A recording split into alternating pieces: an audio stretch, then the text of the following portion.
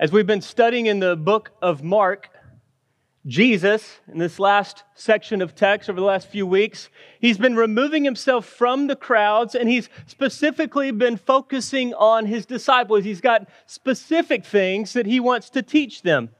And while there's been a few different points of teaching, one of the primary things that we have seen is Jesus predicting his death and his resurrection.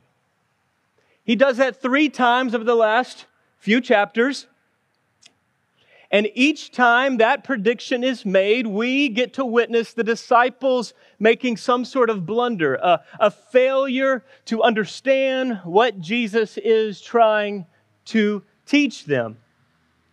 And after each one of those points of failure, where their pride and their arrogance and their selfish ambition is getting in the way, after each one of those failures, Jesus then has a correction, a statement to correct them. And just as way of review and to set the stage, the context for today's passage, I want us to read, I want you to hear, listen to these summary points by Jesus to correct his disciples. So after the first prediction, Jesus then says to his disciples, "If anyone would come after me, let him deny himself and take up his cross and follow me."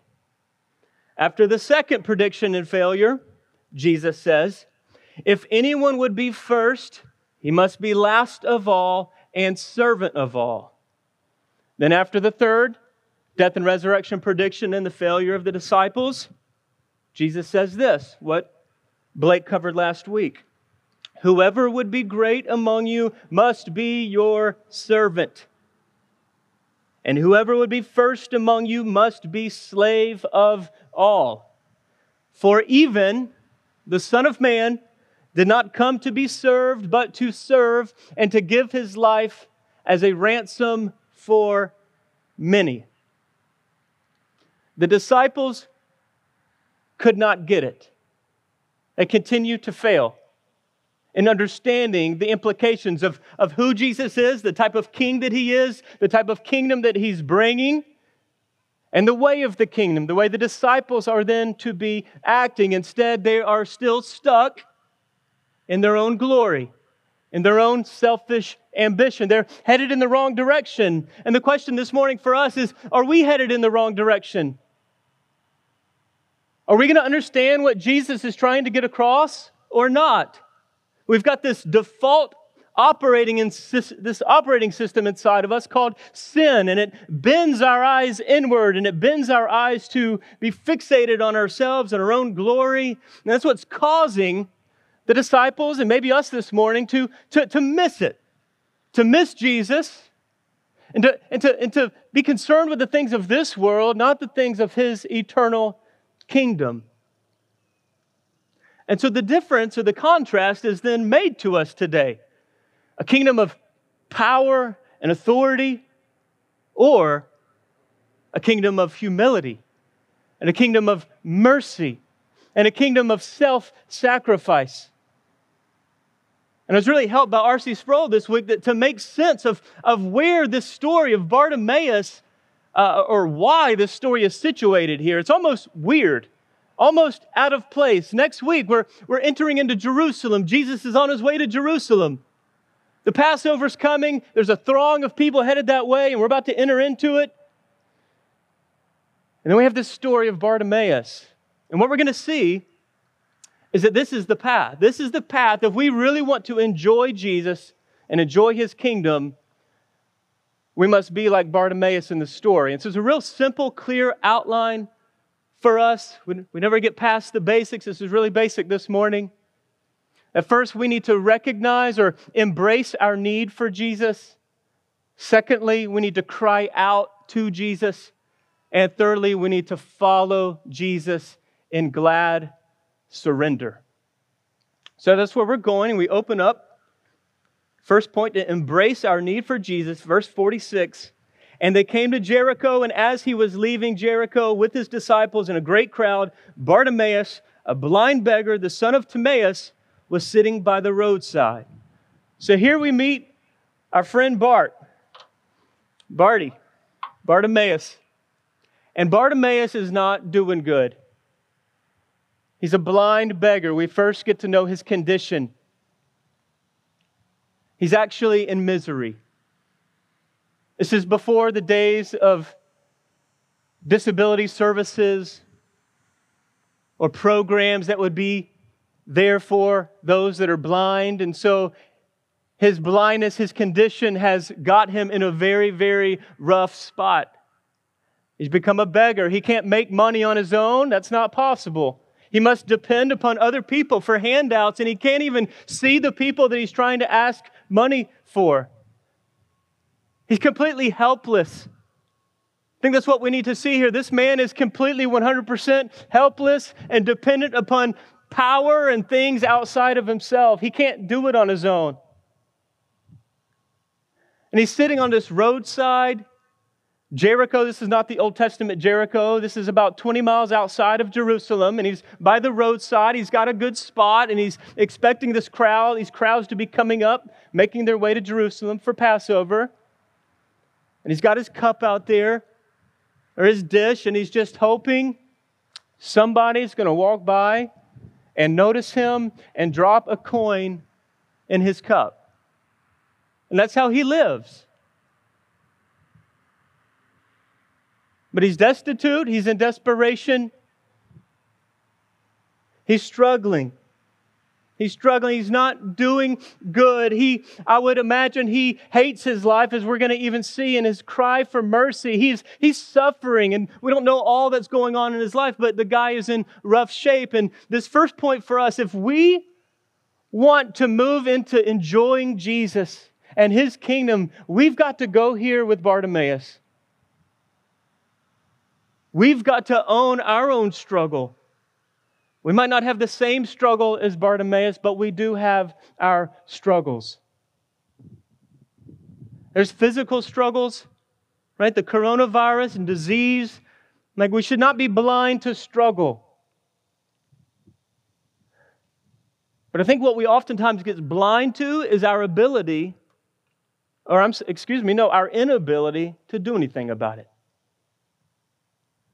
We want to locate the problem outside of ourselves when the Bible is locating the problem inside of ourselves. There's sin in here. Yes, there's sickness and there's disease and there's trouble out in the world, but the problem is here. It's inside the human heart. There's sin here. And regardless of where we may find ourselves in this life or in suffering, maybe you're in intense suffering today, or maybe you're not.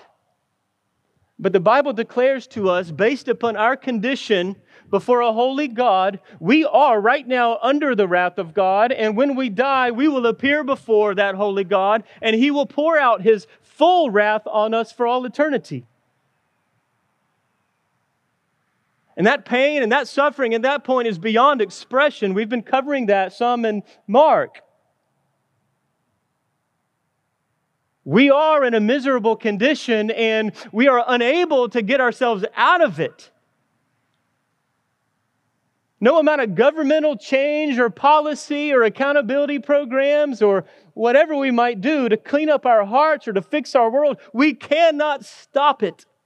We cannot stop the suffering. We cannot stop the pain.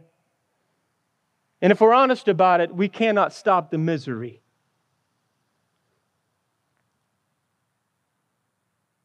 Is that the way you feel this morning?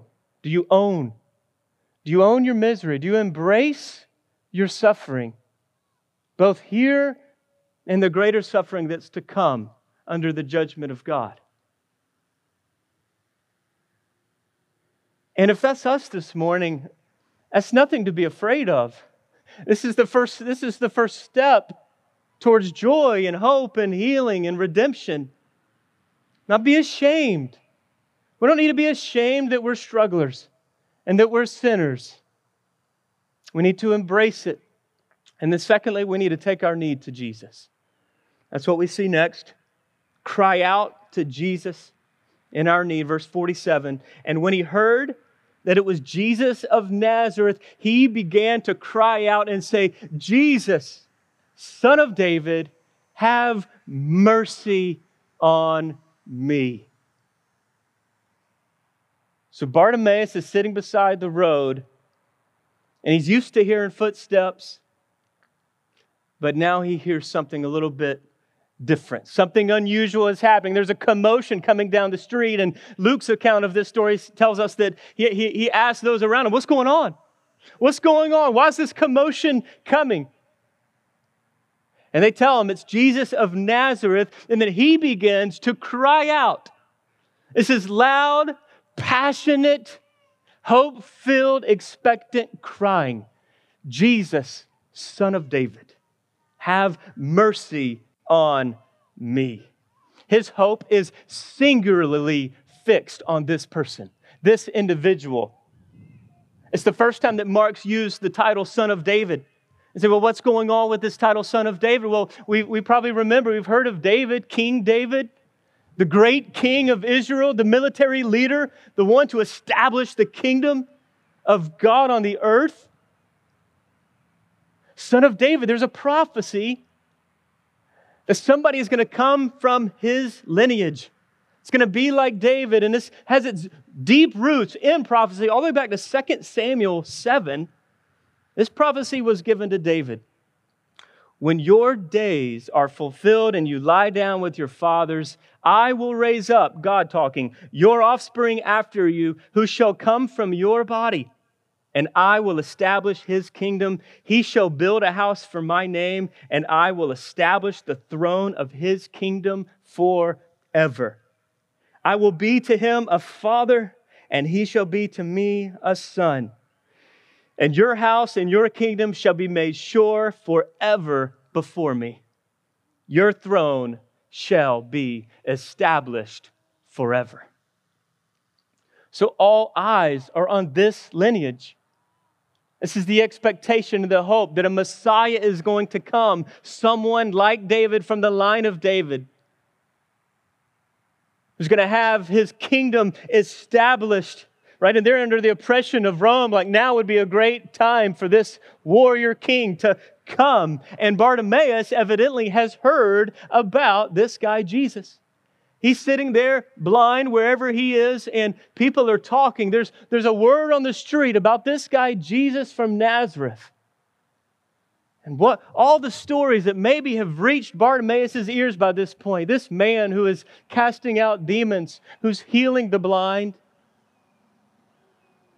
This man who's raising the dead, who is teaching with an authority that nobody has ever experienced. And what happens in his heart when these stories are shared to Bartimaeus?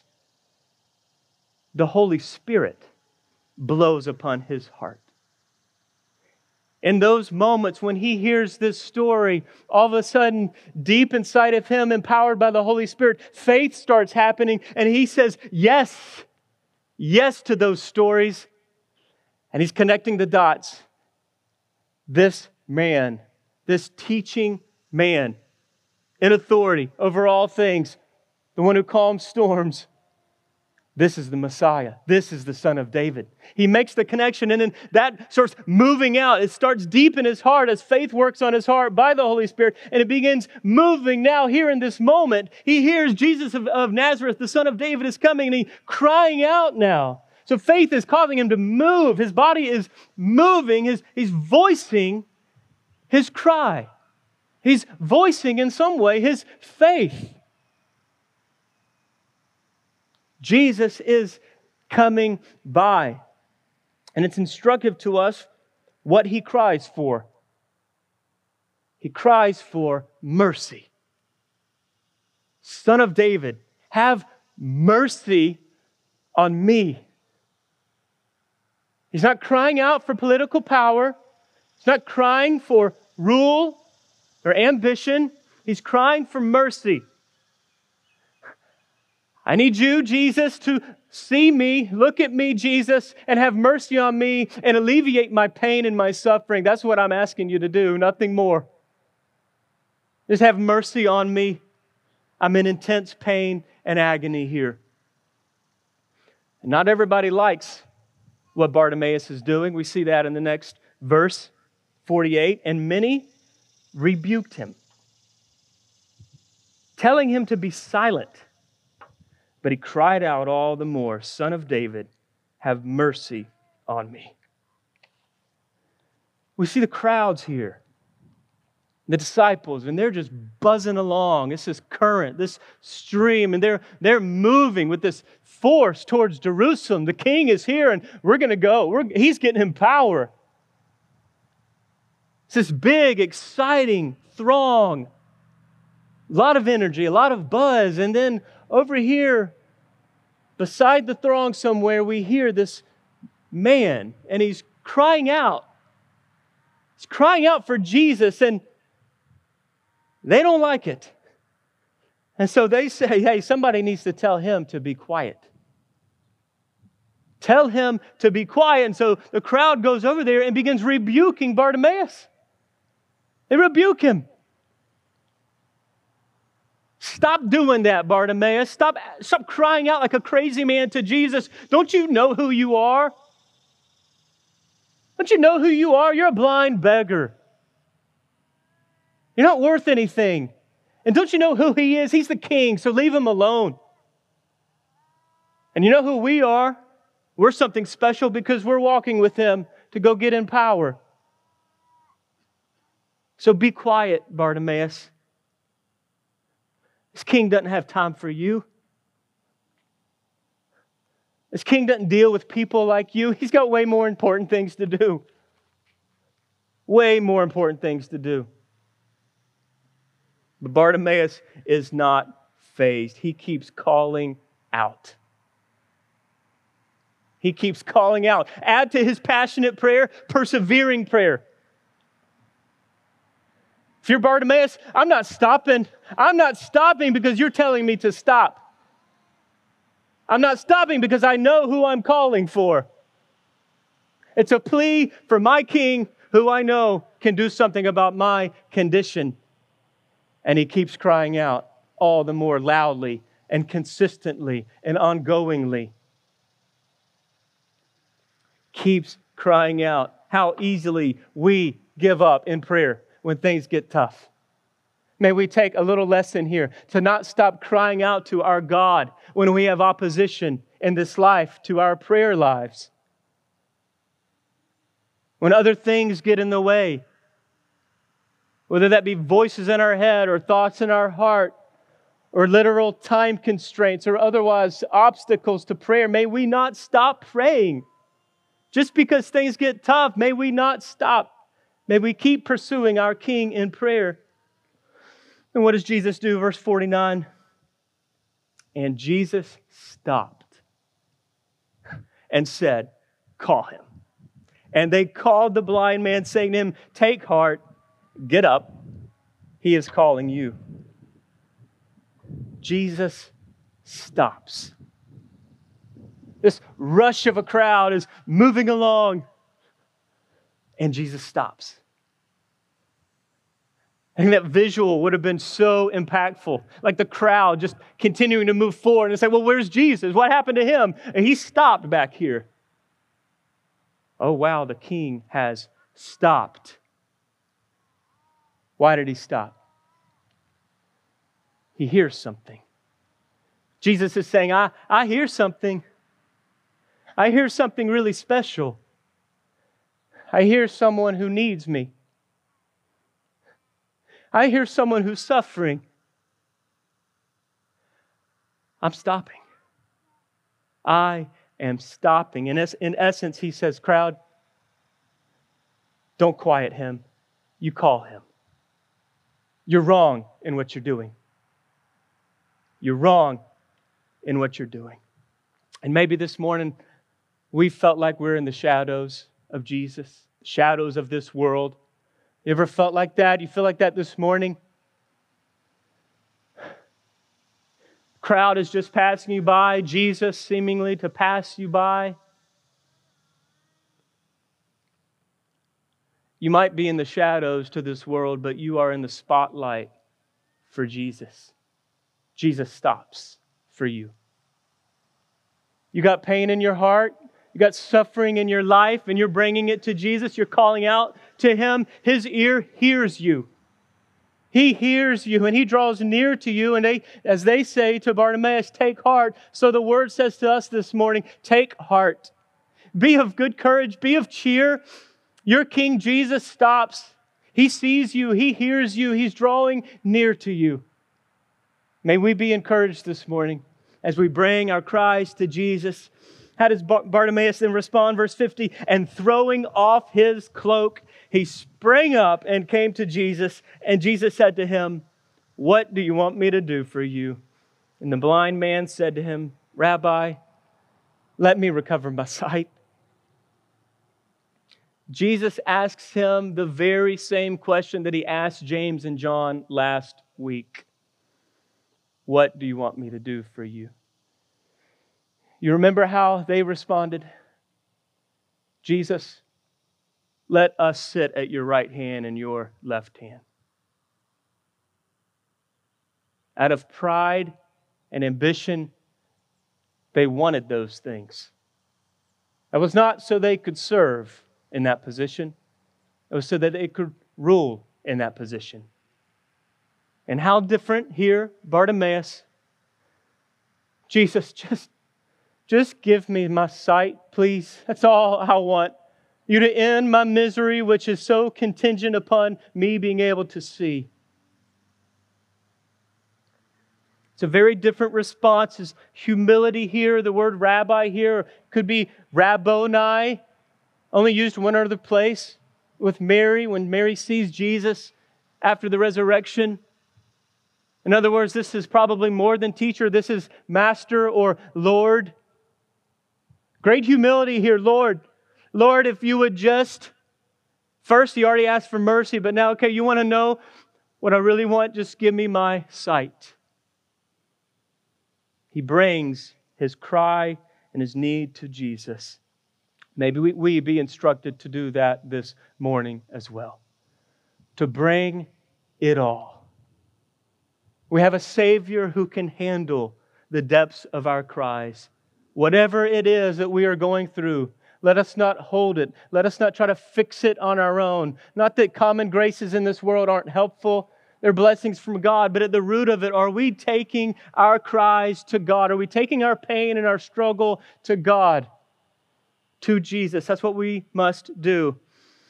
Then next we see our last point here. We've embraced our need. We've taken our need to Jesus. And finally, follow Jesus in glad submission.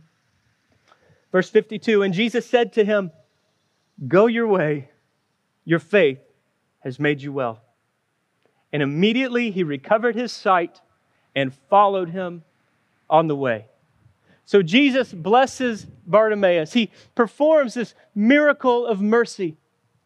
And he says, your faith has made you well. Now, it's very interesting, the word well does not mean you have been given sight. The word well means you have been made whole, wholesome, or biblically, you have been saved. There is a complete holistic salvation that has come to you now, Bartimaeus. A whole salvation. Your faith has made you well. Romans 10:13 says to us, everyone who calls on the name of the Lord will be saved.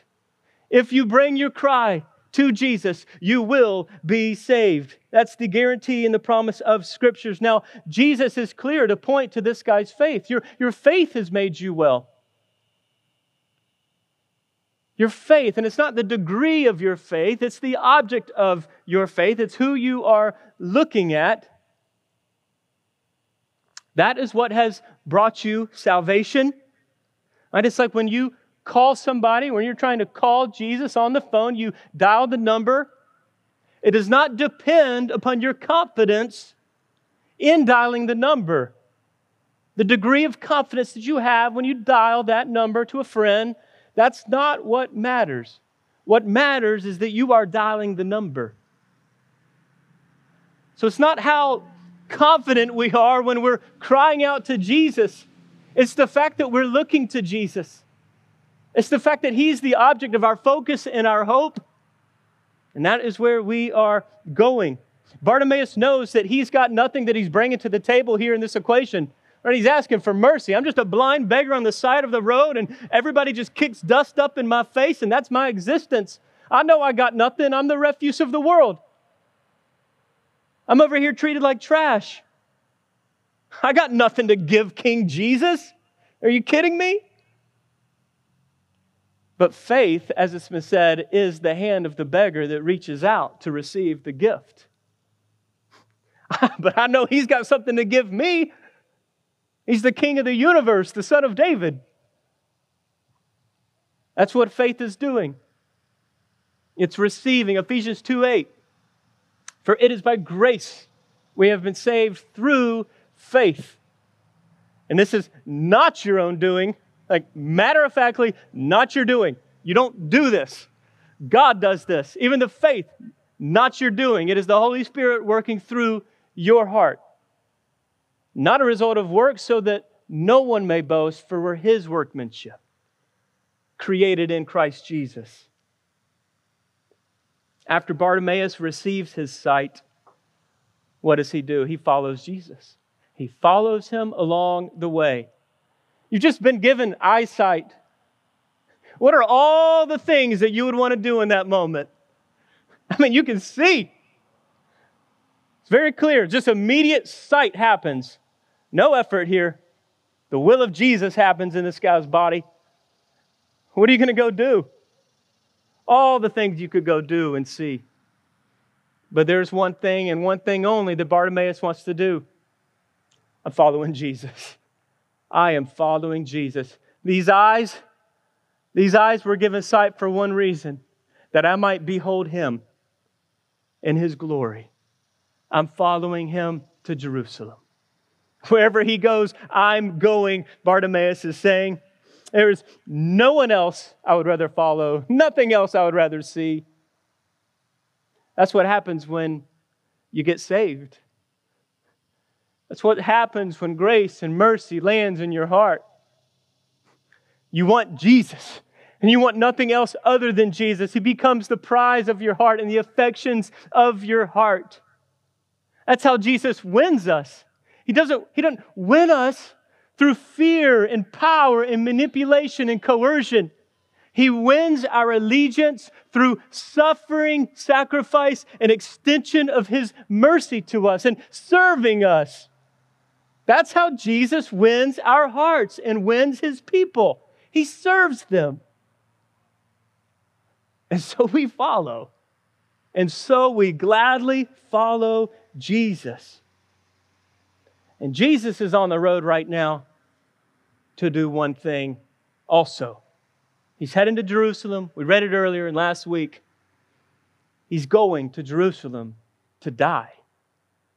He's going to Jerusalem not to be served, but to serve and give His life as a ransom for many. That's what He's going to do. And this is the ultimate way that we see Jesus extend mercy to us. He's not just spitting out miracles as He walks on some road to self-glory. No, He's going to a cross. That's where the miracle of mercy is going to happen in its ultimate form and expression. On a cross. It's like Charles Spurgeon commented. He says this: strange it is that where misery was concentrated, mercy reigned. Strange it is that where misery was concentrated, mercy reigned. Or you could put it this way: Jesus endured misery, our misery, that we might receive His mercy. It's the only way that it could actually happen. We needed a ransom. We needed a sacrifice. That's the only thing that can shield us from the wrath of Almighty God on our sin. We need a substitute, somebody to pay that price. And that's what Jesus is doing on the cross. That's a misery and a suffering that you and I will never, ever fathom. That place where He takes on the wrath of God and the sins of all the world. He takes the misery that we might receive mercy. That's the type of king that Jesus is. This is the type of kingdom that He is inaugurating. Not one of self-glory, but of self-sacrifice. Not one of pride, but one of humility. Not one that is selfish, but one that is looking to serve others. A kingdom that is inaugurated for those that do feel broken. Broken by sin, broken in this world. That is inaugurated for those that would look to Jesus as their hope and as their only hope, as the one who can fix it. It is not for the self-righteous. It is not for those who have it all together. It is not for those that bypass people like Bartimaeus. That's not King Jesus. Jesus did predict His death, but He also predicted His resurrection. The story does not end with the wrath of God being poured out on Jesus. He's not dying merely as a martyr. He's dying to rescue a people. And 3 days later, He comes out of the grave as the resurrected and vindicated Son of God, Son of David. He comes out of the grave to inaugurate a kingdom. A kingdom that will last forever. We're brought back to 2 Samuel 16 to repeat that for you. And your house and your kingdom shall be made sure forever before me. Your throne shall be established forever. Jesus is out of the grave. He died once and He died once for all. He's not dying again. He's never entering back into that. He lives and He reigns. He's ascended up to the Father, the right hand of God Almighty, where now He rules and He reigns. And one day He's going to be bringing back a kingdom at the full inauguration of that, a new heavens and a new earth where sin finally ripped out of our hearts and the new creation of our hearts will be beating with peace and righteousness. Worship in the new heavens and the new earth. Every tear wiped away from the eye. No more sin, no more suffering, no more Satan, no more death. Just God. Just God forever and ever and ever. And our experience of that is worship and joy unending. Peace forever. That's what King Jesus is doing. That's what He's doing now. Can we not gladly surrender and submit ourselves to this Jesus? Has He not won our hearts by what He has done for us? May we now count the world as loss, forsaking our sin and forsaking the idolatries of this world and simply worshiping Him, surrendering to Him, walking in obedience to Him gladly. No more fear. We're forgiven, church. Unbeliever, Christ forgives you. His blood is sufficient for you. Believe in that sacrifice this morning and never fear the punishment of God again. That joy, that eternal joy, can now leak its way back into this present moment where we can live. We can live like otherworldly people, like the people we should be. Christians are otherworldly type of people because our hope is not here. But we've been set free from this world to serve Jesus and now bring hope to this lost and hurting world. Let's not be like the disciples. Let's not be like the crowds in this text who are running along and they're missing Jesus and they're missing His kingdom. Let's be like Bartimaeus, acknowledging our brokenness, acknowledging our need for mercy, crying out to Jesus for mercy, and then walking in glad surrender, following Him wherever it goes. And it's to Jerusalem, and if it means wearing a cross, we do that. And we do that gladly. We do that. We wear that agony, if that's what it takes. We do it gladly because the prize is worth it. Serving King Jesus is worth it. And then lastly, finally, wish we could spend more time on this, but let's also be like Jesus in this text. We're following Jesus. We're wearing this cross.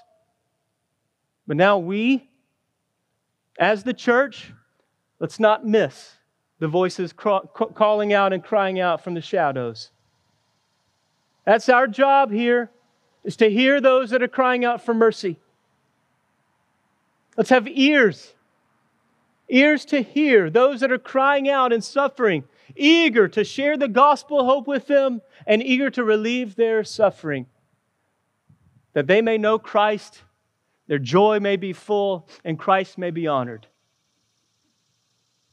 May we do that, church, now in all the strength and the power of the Holy Spirit that God would bless us with. May our church be vibrant as we live out the call of God and our mission to know Him and make Him known. Let's pray. Father, we thank You, God, that You are a King that extends mercy to those that don't deserve it, to the weak, to the broken. We thank You, God, that You are a God who is in charge and can fix our hearts. You can forgive our hearts, and You can fix this broken world. We thank You, Lord, that in Your time You will fulfill Your word to us. You will inaugurate a new kingdom. It's not built on the same turf of this world. It's not built with pride and arrogance, but it's built with service and sacrifice and joy forever. God, would You empower us now in this moment? God, we do cry out. God, life is painful. It's painful carrying around these sinful hearts that constantly war against our souls and that war against Your will. God, we cry out for mercy. God, for the wreckage that the coronavirus has on this globe, we cry out for mercy. God, for the ways that we struggle in our marriages and with our children, other diseases and disabilities, for the ways that we just feel depressed and anxious, confused, and riddled with fear so often. God, would You have mercy on us now? We ask, God, even in this faith or in this prayer of faith, God, that we would spring up to You and that You would draw near to us to bring relief, to bring assurance that You are King, Jesus, that You do hear us, that You are responding, and You are bringing about Your sure promises. They're coming on Your timeline, not on ours. We know, God, that this text is not making You out to be a genie to fix all of our problems right in the here and now. But it is for us to have the assurance that one day we will be in glory with You. And there will be no more issues and problems and sin and suffering. We give You our lives, God. Would You empower our church to be a beacon of gospel hope to a dark, dying world? Do that now. May we walk in joy and glad surrender to You. In Your name we pray. Amen.